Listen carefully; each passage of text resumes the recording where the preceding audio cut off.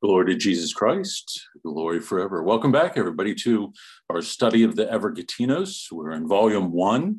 And last week, we just started a new hypothesis, 25, beginning on page 207 in the text if you're following along.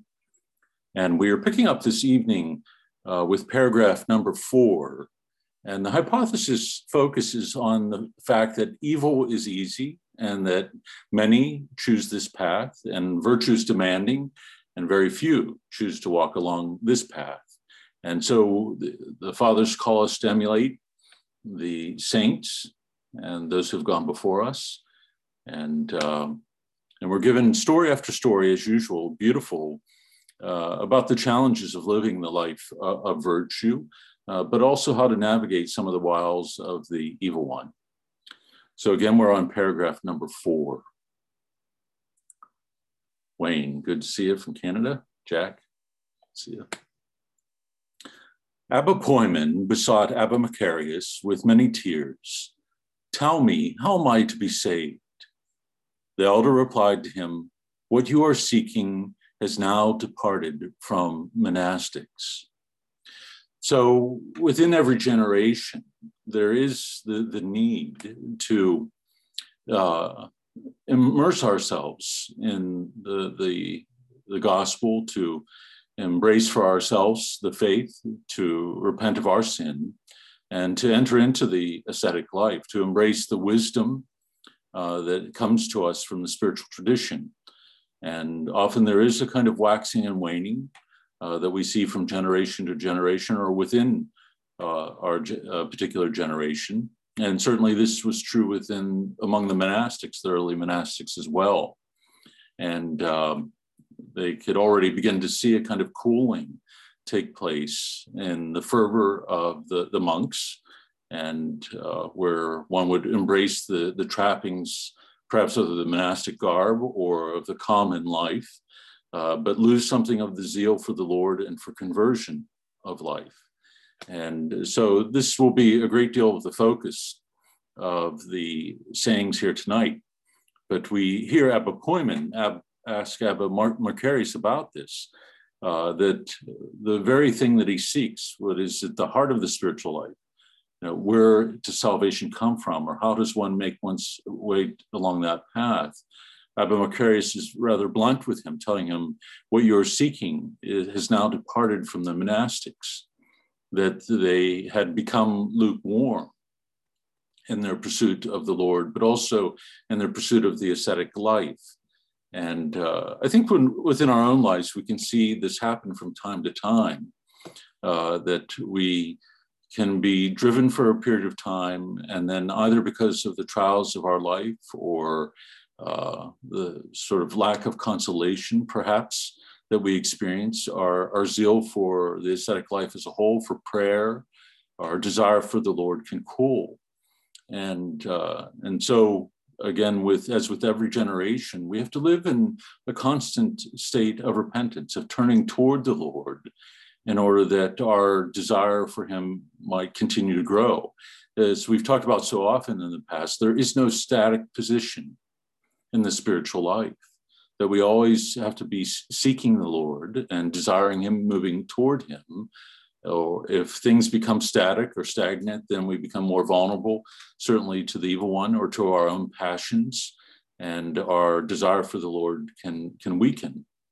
And I think this is an important point for us, that we can't allow ourselves to fall into that static position. Sometimes fatigue itself can do it for us, where we begin to allow ourselves to drift or follow along with the current. But what ends up happening is that we begin to be drawn along by the current of the world and away from the Lord and our zeal for him. And things begin to take place of the life of prayer, as well as the other spiritual disciplines. And so this is what Abba Macarius tells him: you're not going to find it as it presently exists within the monastic life, which is a sad statement indeed. And I think when we look at our own time, we can see a great deal of good. And certainly we know that there are many people who live the faith and live it heroically.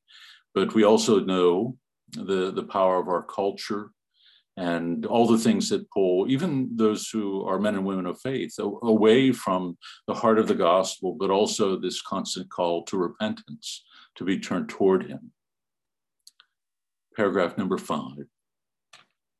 Abba John recounted what one of the elders had seen in an ecstatic vision. Behold, 3 monks were standing on the opposite shore of the sea. There came to them a voice from the other side which said, "Take up flaming wings and come to me." 2 of them took up flaming wings and flew to the other side. The others stayed and shed many tears and cried aloud, and eventually took up not fiery wings, but weak and powerless ones. He toiled, sinking and rising again, and finally, after much toil, reached the other side. So it is with this generation. Although it takes up wings, they are not flaming, but utterly weak and powerless. And so, beautiful little story. And it reminds me of the story of Abba Lot and Abba Joseph, that when there is sort of a limited view even of what it is that God offers us, or the power of his grace, that we can fall into a kind of pattern of living out the life of faith, very much like the rich man in the gospel, who kept all of the commandments. And indeed, this is what the young monk said to Abba Joseph about, or Abba Lot, I'm sorry, about his life, that he was living the rule, he had kept the commandments, what else must he do? And if you remember from the story, he lifts up his fingers and they become like 10 lanterns of fire. And he says to him, "Why not become all fire?" And this little story that we just read reminds me of that what they are called to do in this ecstatic vision is to take up flaming wings, to be able to fly to the Lord who's calling them. And 2 of them are able to do this, but the third falters, even though he's struggling and desires it on one level. And yet there often isn't this sense, I think, of what it is that God has called us to be in him and what he's given us through his grace, through the Eucharist, through the gift of his Spirit, through the other sacraments. It's not simply goodness of life, or not even simply the avoidance of sin. One modern elder tells us that we're called to something far more. It is to be conformed, to be configured to Christ himself, to become Christ through what it is that we receive. And so the virtue that we are called to is his virtue, and the strength that we are called to is strength. And similarly, his holiness is to become our own. And this is what this image and the one about Abba Joseph and Abba Lot tell us, that we are called to allow ourselves to be consumed by the Spirit of the Lord, set aflame by the desire of the Lord, in order that we might be more and more conformed to him, that we might take on his holiness. This is what has been made possible for us. And it's easy for us, I think, to slide into a kind of mediocrity, not necessarily in a conscious way, but in losing sight of our dignity and destiny in Christ. What is our identity now in and through him, in light of the cross, but also in light of what we receive in the Holy Sacraments, and certainly in the gift of the Holy Spirit that dwells within us. We are temples of the Spirit. And so God's very Spirit dwells within us. So what does that mean in terms of how we live our life from day to day and moment to moment? And so even if we're living out our faith life, we might not be conscious of the greater reality that we are called to manifest in our life at every single moment. We can put on that identity, but perhaps not fully. And I think this is what's captured within the story, that there is one who is struggling to get to the other side, but never is able to put on those, as it were, wings of flame. So it's a very challenging image that's put before us. Again, I think we can sort of relegate this in our mind to something that, is hyperbole, perhaps, or a pious story of the fathers, rather than seeing it as a reflection of the greater reality in which we are called to live. Any comments so far on anything that's been said? So you can see where we're headed. It's going to be a rather challenging hypothesis, not that the rest of them haven't been, but this has to do with the pursuit of goodness and a virtue of holiness. Paragraph 6. The Holy Fathers prophesied about the last generation, saying to each other in wonderment, "What have we achieved?" One of them, Abba Iscarion, a great elder, replied, "We have fulfilled the commandments of God." The other said, "What about those who will come after us? What will they do?" The elder answered, "They will accomplish half of our work." And again, the fathers asked, "What about those who come after them?" Abba Iscarion replied, "The men of that generation will accomplish no work at all. Temptation will come upon them. But those who are found worthy in that epoch will be greater than we and our fathers." So there will come a time, he's telling them, there will come a generation where nothing will be accomplished in terms of bearing witness to the faith, a kind of post-Christian age or anti-Christian age, and where the faith will have drifted away from the gospel altogether. And then we are told that those who are found worthy in this time will be greater than all the fathers that have come before them. That to live the faith in the world that has wholly turned away from God, and where the majority of the faithful have turned away from God, will require a heroic kind of faith and virtue that will be greater than all the saints and the monastics that have gone before. And I know we probably all would want to apply this to our time in our generation. And I think there are certain aspects of it that are true. That we live in a day and an age where the culture does not certainly support the faith, but the culture of the church itself has broken down in the sense of it's forming us in the life of the gospel in a deep and abiding way. And in terms of all of our desires, all of our longings being directed towards God, and that relationship shapes every element of our life.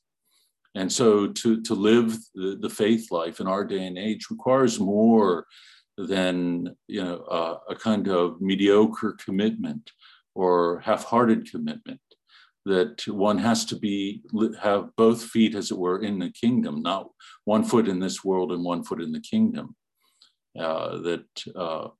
We have to be prepared and willing, I think, in our day and age, to be seen as crazy. I came across a little quote from a Russian Orthodox priest named Father Seraphim Rose, who died, I don't know, maybe it was 40 years ago, maybe a little bit longer. But he said something along this line, that to live as a Christian in our day and age, there has to be this willingness on our part to be seen as peculiar by the people of our times, that there's nothing about the gospel that is going to speak to the world in our age as being normal, that the gospel is, as we've talked about many times before, a revolutionary text. And what we see in Christ himself in his own witness, his own death on the cross, the gift of himself in the Eucharist, is something that's completely foreign to this world. And so to live that reality, to become Eucharist, to allow ourselves to be broken and poured out in love, to have our love become and take on the shape of the cross, to become cruciform, is to be seen as crazy by the world around us, and perhaps by those who are close to us, or even those within our families. And so I don't think what is being spoken about here in this paragraph is too far off from what we would experience in our day and age and what we are called to. And fundamentally, I think what every generation is called to live for God and live for Him alone, not simply for ourselves and the things of this world. So this brings us to the little break from the writings from the Geronticon. Anyone have any comments or questions that you would like to put forward? Nice chatty group tonight. From St. Ephrem the Syrian, one of my favorites, along with Isaac the Syrian, one of the great writers, spiritual writers of his time. He writes, "My beloved, when you see those who are advanced in the monastic life being negligent, watch out and fortify yourself, lest in emulating them, you traverse the same path yourself and inherit eternal punishment with them. Or again, do not make a show of your temperance and vaunt yourself against them, thereby falling into haughtiness. If you do, you will be in the enemy's hands. But attend to yourself and guard yourself intently, for we are not justified or condemned by the deeds of others. Rather, when we are brought before the judge, naked and with our necks bowed, each will give an account of himself and bear his own burden. This is why it is always good to attend to yourself and to imitate those who live their lives according to God, looking to them and becoming like them." So, providing great counsel here that when we find ourselves surrounded, or if a monk finds himself surrounded by those who are being negligent or lazy in the life, that they are not to become despondent by this, nor are they to allow themselves to be drawn along with it and become negligent in their own spiritual life. But rather they are to look to those who are holy and to emulate them. But at the same time, they are not to allow their own temperance, their own sort of moderating of their appetites, their desires. They're not to allow their own fidelity to the role, then to make them haughty, as it were, in looking upon their monks who are negligent, because they would equally fall into the hands of the evil one in doing so by giving themselves over to a kind of pride. And so in the spiritual life, it becomes essential for us to be and remain focused upon ourselves and what's going on within our own hearts, knowing that eventually we will all stand before God and have to give an account for our lives. And we cannot make the others the standard of how it is we live our lives. If others are living negligent, in a negligent fashion, we can't make that the standard for how we live our lives. Well, at least we don't do that, or at least we're more temperate, nor are we to allow ourselves simply to be drawn along with that. Our standard is always to be that of the cross and of Christ himself, and we are to keep our eyes ever fixed upon him. This is what is to shape and guide our life in Christ. And I think this is often a struggle for us, to look to others or to other matters within the life of the church, to turn a critical eye away from ourselves. And this always weakens that spirit of repentance, our capacity to be turning toward God. It's our own weakness, our own infidelity, our own poverty that makes us reach out and cling to him, as well as to seek his mercy and grace. The moment that we begin to shift that attention on to other things, even if they seem just and worthy, or even if they seem obviously problematic in terms of their moral or spiritual nature, we pull ourselves away from where our eyes need to be focused. And because in the end, we can't point to others in the moment of our own judgment. we all have to give an account for our own life. And if you turn your mind to the gospel and think of the foolish virgins who do not replenish their lamp and wanting to borrow oil for their lamp, and they're unable to do that at the moment when the bridegroom comes. In a similar way, we cannot borrow faith, we cannot borrow virtue from another, nor can we blame the negligence in keeping those lamps full and burning hotly, keeping our desire alive for the Lord. We can't blame our failure to do that on others at the time of judgment. And so it's not that we become self-focused in the sense that we don't see what's going on around us, or we lose sight of the charity that we're to show to others. But there's a movement that takes place from our worship and our love of God to then our love of neighbor. That the love of God is the first of the commandments. And we're to love our neighbor then as ourselves, but our capacity to do that flows out of the complete gift of ourself to the Lord and the depth of our desire for him.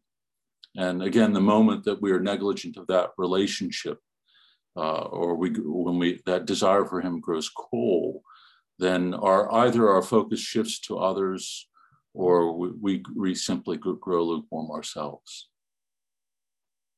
Any comments or questions so far? Okay. Do not vie with those who neglect their own salvation and who acquire the monastic habit for mere external appearance, so as not to resemble a soldier taken over by the enemy, who, bearing the king's emblem, nonetheless serves the king's enemies. For he does not lie, who says, whosoever committeth sin is the servant of sin. For the monastic habit is like leaves on a tree, while deeds are the tree's fruits. Do not concern yourself then with outer appearance, or seek to emulate such men, justifying yourself by saying, you are no worse than others who fall into passions. Rather, bring to mind the saying that in a great mansion there are not only gold and silver vessels, but also wooden and earthenware ones. Some are valuable, others are not. If then you disobey the Lord by accomplishing the works of sin, you are a worthless vessel. But if you do the works of the Lord, you will be a chosen vessel, prized, sanctified, and useful to the master, ready for every good deed. So again, here in this paragraph, we find from sharpening his focus even more, or working to sharpen our own, that we cannot, again, vie with others, in the sense of looking to their neglect and seeing ourselves as at least not falling into that, not committing those particular sins, as well as not using their sinfulness or the path that they have taken as an excuse for our own lukewarmness. What we have to be attentive to is the higher calling, just like the monk has to be attentive to the higher calling that's behind the habit that he embraces. And the higher calling behind the habit that he embraces is the death to self and the death to the things of this world in order to live fully for Christ. And it's only his deeds then that are going to be the fruit that is worthy of the kingdom. And he is to produce the fruit of repentance. And if he is without that, then wearing the habit means absolutely nothing. As in the same way that leaves on a tree, eventually fall and fall into nothingness. It's really only the fruit of the tree that has value. Eric Chastain. Eric writes, what's the balance between focusing only on our own sin to stir repentance and looking at those of others when you will incur sin by saying nothing about the sin of others? For example, when fraternal correction is obligatory and when there are sins against justice. I think what the fathers try to emphasize here is the order of things. And it's only when one has lived many years in this spirit of repentance, or as we've read about in the previous hypotheses, when one has lived under obedience for many years and been formed and shaped by that, when the heart has been purified, then does the capacity develop to discern with a kind of clarity. And for this reason, we've heard that those who are put in the positions of being abbots or novice masters or spiritual directors or elders are only those who have lived the life of obedience and virtue for many years, who have been tested themselves by life in community or been tested by the temptations of the evil one. And so there is always a hesitancy that we find in the fathers to direct the eye towards others at all prior to praying for them and taking upon oneself sacrifices on their behalf, to see their struggle as one's own. And I think we can be very quick in our spiritual life to notice those failures and to take up that charge of fraternal correction, rather than taking up the burden of a brother or sister in the faith as if it was our own, and begin to engage in that struggle that they are having as if it is our own. So seeking to strengthen them first by our life of prayer, the ascetic life as a whole, through our relationship with them and our personal witness in the life of virtue. These are all the things that are to be in place before we would take upon ourselves the responsibility of offering that fraternal correction. And I think what happens when we become disconnected from the spiritual tradition, the wisdom of the elders, is that we lose sight of that. I think what we hold on to is this sense, well, I have this responsibility. All of a sudden it becomes an act of love on our part to offer that correction of another, when in reality, most often it's an act of ego, and there can be a kind of morbid delight in being able to offer that correction to another, that we're not driven by love or the desire for their salvation as much as we desire our own. And so getting back to your question, what's the balance? The balance only comes in and through the grace that God gives through a life of continual conversion and repentance, of a soul that's been tested over the course of years and whose heart has been purified by living in the grace of God and striving for virtue. And so the balance, I think, comes when a person sees himself or herself as completely unworthy of engaging in the act of correction, and is slow to do so before having done all the things that I just mentioned. And, I think if we look at our own day, and again, I don't want to make our generation the worst of all, but I think there is a critical spirit that permeates the life of the church. There is great division within the church, but there is this kind of hypercritical spirit that we often fall into, where we are quick to notice what is lacking, and that, and in that it betrays a kind of lack of charity and love, and a lack of a sense of solidarity, the radical solidarity that exists between us, both in our struggle with sin, but also our union and communion in Christ. And what we find is great agitation of heart and hostility toward the other. And so I think a kind of stillness, a generosity of spirit, a love for the other is the compass for us as we move forward. That we could look upon the other with the eyes of love. And it was interesting, as in this weekend's gospel, in the Byzantine Rite, it was Jesus giving this parable about a master who leaves his property to tenant farmers to care for. And he sends emissaries back over and over to them. And they treat each of them brutally, cruelly, and begin to kill them. And then finally he sends his son, thinking they will embrace my son, and they will listen to him. And they put the son to death as well. And looking at this parable, I began to see, well, it's not a parable in the usual sense that we think of a parable as having moral or religious instruction tied to it. It's directed specifically, in this instance, to the scribes and the Pharisees who had been growing in their animosity towards Christ and what he was teaching. And he directs this parable, if you will, toward them, trying to draw them away from this ever greater movement of animosity towards him.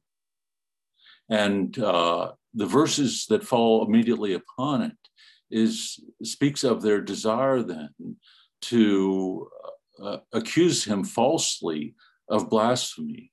And they begin to plot together on how to destroy him, how to put him to death. But what is beautiful about the passage is that here is Christ is facing his own destruction. He sets aside his own safety, and he directs this parable toward them and this kind of last hope to draw them out of this hostility and this pride that had blinded them.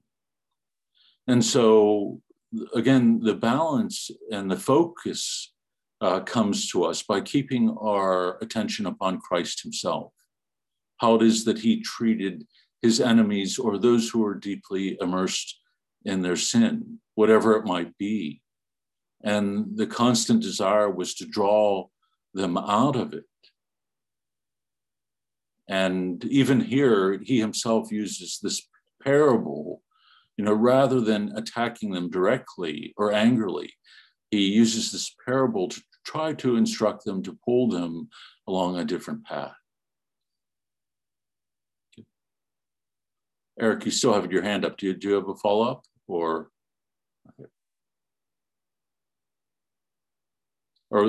Okay, there it is. Are you saying that therefore, until there is a preparatory work, helping the other, carrying their burden, loving them, praying, sacrificing for them, etc., fraternal correction is not obligatory under pain of sin? If the original desire to engage in fraternal correction was not from a spirit of critical judgment, but just the desire to avoid sin, yes, I think I would be saying that we don't see something like fraternal correction as abstracted from our own relationship with Christ and our relationship with others, the bond of love that exists and what Christ has created, how deep and intimate that bond with each other has become. And so until we are able to look upon the other and discern whether or not we are looking upon them with love and genuine desire to bring them to a place of healing, then our position is silence, and not an empty silence as if we are ignoring their struggle, but again, taking it upon ourselves as if it is our own. In order that if we then do reach a stage where we feel and have discerned that we need to say something, it is coming from that place of genuine love. Okay. Can we correct? Yes, I think, again, it depends upon the relationship that we have with the other. And, okay, you have more corrective feedback. Are you asking? I'm not sure what you're asking. To priest or friends? Yes, I understand that this is part of love, and we find it within the gospel. But within the gospel, we even find it described in a certain kind of way. that it's done privately so that there is not humiliation. When it's not received, we bring another with us, and then we bring it to the church. That there is this whole process that I think is that we leapfrog over in our own day, and when we fall into this kind of critical spirit. And what the fathers, and in particular, for example, John Cassian, puts as the immediate aim of the spiritual life is purity of heart. And it is this purity of heart that gives a person the capacity to discern. Because otherwise we are being driven by our passions, whether we're conscious of them or not.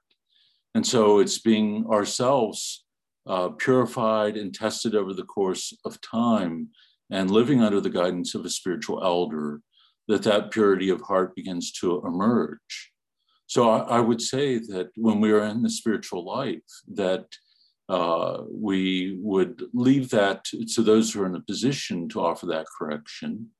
And if we are in a relationship that allows us to take that opportune moment to offer correction, where there is a bond of love that does exist between two people, then I think there is greater freedom to do that.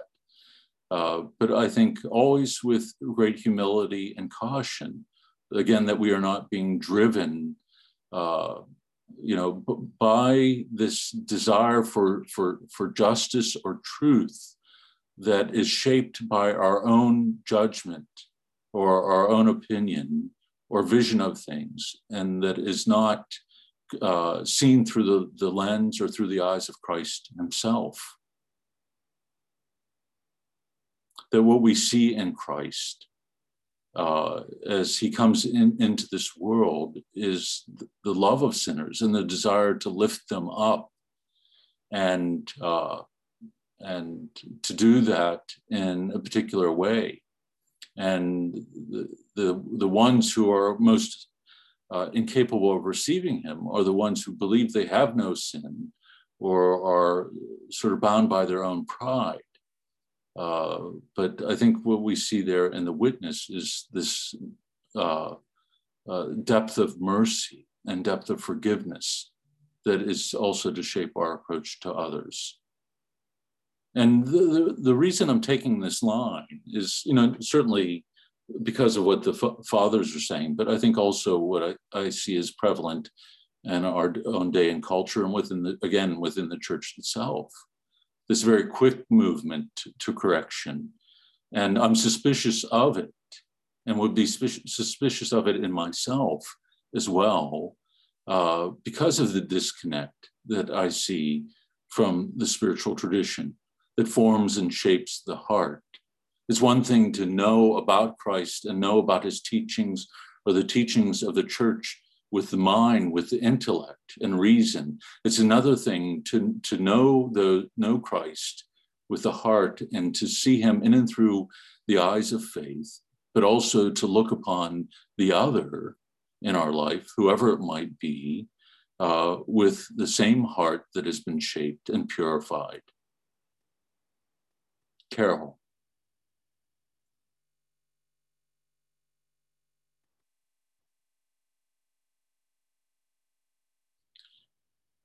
Carol writes, if you want to find rest in this life and the next, say at every moment, who am I? And judge no one, from the sayings of the Desert Fathers. Right. And, this is a good thought. Who am I? Is always the fundamental question for us. And one little story that comes to mind is this practice that Francis of Assisi used to engage in almost as a prayer on a day-to-day basis. He would ask two questions. Who are you, God? Who am I? And whenever I hear that story or hear this aspect of his life, it always seems to me to be the perfect questions. They are the perfect questions. Who are you, God? Who am I? It keeps our focus where it needs to be, that we are asking God for the grace to see the truth about his own revelation of himself to us, but we are also to see the truth about ourselves, whether we are living in conformity with the life that he's called us to. And again, you know, if this is shaping our consciousness as well as our conscience, then it's going to shape the way that we engage others about the ways that they are struggling. Angela. Yes, that question of St. Francis was a question that was present for me for many years, but more out of anxiety and almost anger when things were not going well for me. I would accuse God of, who are you, you know? And a good 10 years later, I was reading a book by Catherine of Siena, and she, in prayer, said the same thing. She said, oh God, who are you? And by the way, who am I? Mm-hmm. But she said it with great love, whereas I was saying it with anger, with passion. And he responded to her by saying, I am who is, and you are who is not. That really helped me. Right. Yeah. Beautiful story. And I think it does help pull things together here a little bit, that our identity and meaning comes from God himself, the source of meaning.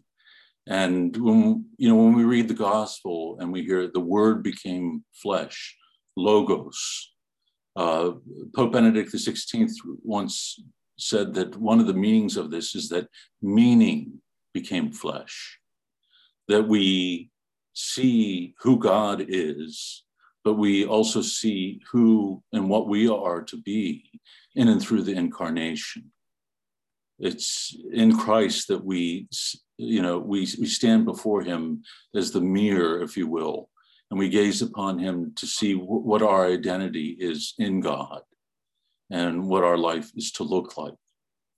And so sometimes these simple questions are often really cut to the heart of things in the most beautiful way. I think we can get tied up in questions that we really would come down the line for us, or really aren't the most important questions for us to be asking. Whereas Catherine of Siena and Francis of Assisi both understood that the most important questions are, who are you and who am I? This is what is to shape our life and our existence and the way that we see others as well. Ambrose Little, let's hear what another Dominican has to say about things. Your advice is direct from the lips of our Lord. You hypocrites, remove the wooden beam from your eye first, and then you will see clearly to remove the splinter from your brother's eye. Too often we believe we've already removed the beam when we haven't at all. Excellent. And that's true. You know, I think, and when we have that beam in our eye, we see beams everywhere. And so naturally, then we are going to want to be removing that splinter from everybody else's eyes, because that's what we're seeing. We're seeing this huge beam that blocks our whole field of vision. And so rather than looking at ourselves and removing the things that obstruct our vision, that take away purity of heart from us, we are being attentive to what's weak or what the flaws are in another, what the obstacles are for them. So thank you. I mean, brings things into focus. And Eric writes, seeing our own faults in another is called projection. Right, psychologically and spiritually, we do this often. We will project onto God and some things, and onto others, things that we struggle with ourselves. And so we often project an image onto God that really is rooted in this image that we have had of ourselves or of others in our life, that really is not a reflection of what God has revealed of himself. And we project onto others often the very weaknesses that we struggle with the most as well. Psychology, unfortunately, has helped us to do that, because we've found all these interesting little names to describe it. They're a narcissist or something along those lines. And it makes it easy for us to identify those things and give it a name.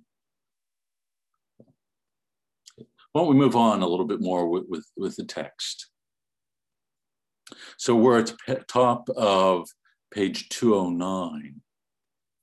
Cherish good company, but keep away from bad company, since no sorcerer, brigand, or grave robber was ever born such, but learned these things from men whose minds were corrupted by Satan. For God made all things exceedingly good. Do not take delight in baths, drinking, gatherings in the marketplace, and luxury, lest you fall into fatal dangers. Also keep in mind the affliction of sinners, lest you should one day be reckoned among them. Have you never entered a home where people were in mourning, and after seeing the lamentation and the wailing, hastened to depart from that house? Hence it is that we make conjectures about eternal realities on the basis of temporal phenomena. For the Old Testament says, give an opportunity to a wise man, and he will become wiser. Be guileless in accepting commandments of God, but crafty in repelling the wiles of the devil and in cutting off harmful relationships, so that your inner man may be at peace. So, how we live our life and the situations that we place ourselves in, including the company that we keep, all has an effect upon us. And I think the image here is very good, that God has created all things good, and that the brigand, the grave robber, the sorcerer don't become that at birth, that they are exposed to certain things that draw them along that path. Typically by being around such individuals. And so for those who are seeking to live a holy life, that they want to be around those who are living and have embraced the gospel fully in order that they might emulate them. And so he warns, Ephraim warns those who are reading his text here, not to delight in the things of this world, lest we are drawn into certain dangers. And for a monk, certainly, some of these might sound funny to our ears. Delight in taking baths or drinking or gathering in the marketplace. Taking a bath would be a luxury for a desert monk. And so, to be dreaming about a hot bath when you've entered into the desert, or to worry about your, bodily cleanliness would be contrary. Their minds would be, they would be daydreaming about the things of this world. And so they're to keep their focus. Instead, we are told here on the affliction of sinners, lest you should one day become one among them. That, again, we can't think that we live, and I mentioned this at the beginning of the group, in a static kind of position. Just as when we are in this constant state of receptivity through all of our senses, we are also in a constant state of receptivity through the encounters that we have with the things of this world and with others. And we cannot neglect the fact that we are going to be subject to influence, positive or negative. And in fact, in the spiritual life, it is personal influence that is one of the most powerful of things. The constant witness of the saints. This is how influence of others is great, or how evangelization often takes place. Not necessarily in and through the things that are said, but by the life that is lived and how one loves. This is the most provocative of things. But likewise, the negative examples can be provocative, can draw us along a particular path that is contrary to the commandments.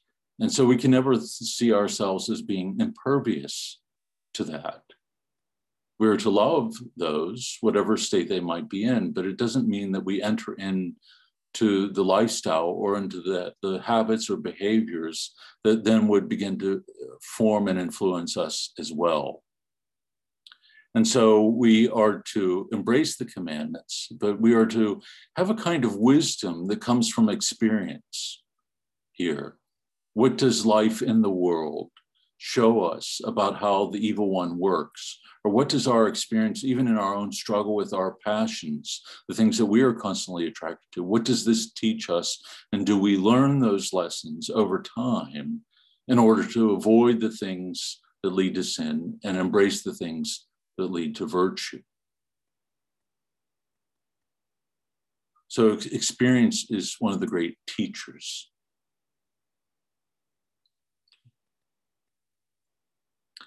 Now, again, this next paragraph might strike some as humorous or might be a little jarring, but he says, do not spend time with actors and comedians so as not to corrupt your thoughts, for their words cause more damage to their audience than the venom of asp. They cause old men to behave like young children and lead the young into works of iniquity. If you are in a monastery and see certain brethren walking about in a disorderly manner and saying things that are not pleasing to God, pay no attention to them and to their words, but keep God before your eyes, as it is written, I beheld the Lord always before me, because he is at my right hand, that I may not be shaken. Psalm 15. Do not let the devil bring temptation to your mind. If these elders have been in the monastery and the ascetic life for a long time, what about me, who am their junior? What am I to do? But hear the Lord, who says, many are called, but few are chosen. And again, are there few that be saved? So, actors and comedians. I thought this was sort of an interesting selection of things to focus on. Those who become good or skilled at, creating a falsified image or playing a role, putting on a mask. If you remember, the word hypocrite means exactly that. Actor, putting on a mask of false humility or false virtue, playing this role of a religious individual. And so staying away from those who are actors or play the actor, or comedians. So those who make light of things and in doing so give focus upon or touch upon our baser desires. They bring up a kind of humor about human nature itself in order to draw us into a state where we, again, lose our focus on that which is most important. And so, for example, Philip Neri focuses upon cheerfulness or joy. And yet we have to be careful about where that joy comes from, what the source of that joy is. And a person who is joyful like Philip Neri participates in the joy of the kingdom, but also a kind of joy that comes from not taking oneself too seriously. That Philip was able, with himself and with others, to humble himself or humble others by having them do these little embarrassing things. Carry a dog through the streets, or go to a wine shop and ask for a little bit of wine and, to take home and have to carry it through the streets, or, to do, or to shave half of his own beard and things like that.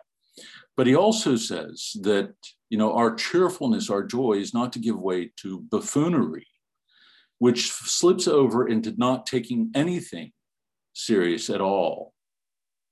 And I think this is one of the reasons that perhaps they draw attention to comedians, the ones who are making a joke of everything, that allows us to lose that sense of solemnity, if you will, or lose this sense of seriousness about life itself and what it is that we are pursuing, that can lead us then to make light of certain sins, or make light of the spiritual discipline or the life that we are living, so that we begin to we make light of a spiritual role or certain behaviors, and we begin to laugh about them.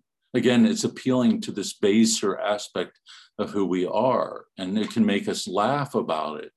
And in laughing about it, we lose a kind of clarity about the gravity of certain things. And so I think Ephraim pulls these two out for this particular reason, that we can be drawn along by the things that are entertaining to the imagination or to the mind in some way, but that weakens our spiritual resolve and our zeal for the Lord, or makes us lose that clarity of vision, that the discernment that allows us to see the truth of things. I think Carol and then Eric. Was it Cassian or Climacus who also warned against joking? That I can't quite remember. I wish I did. I can look it up and see who spoke about that. There are a number of saints who have talked about this and about laughter, and you know, we have to tread carefully there, because laughter can be a human thing and be a part of the joy that we share with each other, something that you know deepens our bond with each other and brings a kind of lightheartedness to certain situations. But so often laughter can be at the expense of others. You know, it's this mockery of others and their weaknesses and their flaws. And I think this is something that the saints wouldn't want us to fall into. And so much of our joking does exactly that. Eric. Eric writes, follow up to Carol's, St. Benedict warned against a certain kind of joking in his role. A related quote, a friend is a second self, so that our consciousness of a friend's existence makes us more fully conscious of our own existence. Yes, you know, there's something about friendship in the writings of the saints that's very powerful, especially in the spiritual life. And I like how Benedict puts it here, the second self, you know, that there's this sort of shared consciousness of a friend's existence. Again, this shared desire for the Lord and this shared desire to experience that in all of its fullness. And in a sense, everyone, who are you quoting here? Aristotle. Okay, I thought you were quoting one of the saints. Sorry, my mistake. But we do find similar things within the writings of the saints about friendship, that there, and I think we've even come across it in either Climacus or the Evergetinos, that there's nothing so precious as a friend who shares that same end, that same goal that we do, and so, you know, anything, I think, again, that pulls us away from that, you know, that makes us lose sight of the preciousness of that, and what we are pursuing is problematic. Any more thoughts about this particular paragraph? So, you know, there's a kind of piercing vision, I think, that the fathers gained. You know, I'm always struck by how psychologically astute they are, and their understanding of human nature and our character as human beings, and the things that influence us, just how subtle it becomes. And then we begin to see why purity of heart is so important, because it does give birth to the fruit of discernment, our ability to see these movements of the mind and the heart with clarity. And so, you know, reading the fathers or taking little sayings out of context or simply quoting them, there's always kind of danger in that. I think we want to see the broader strokes of the fathers, and the whole psychology, patristic psychology that comes to us from these writings, that they have a particular anthropology as understanding of the human person in light of what has been revealed to us in Christ. And so even as we read them, and as slow as we are reading them, I think we want to keep all this in sight, you know, that they are writing these things and writing about their own experience in light of what has been revealed to us in Christ and what our dignity and destiny is.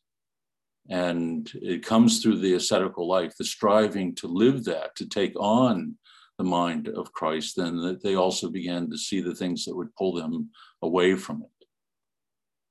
But, just as with the scripture, we don't want to pull things out of context and use them as a way of, arguing with people.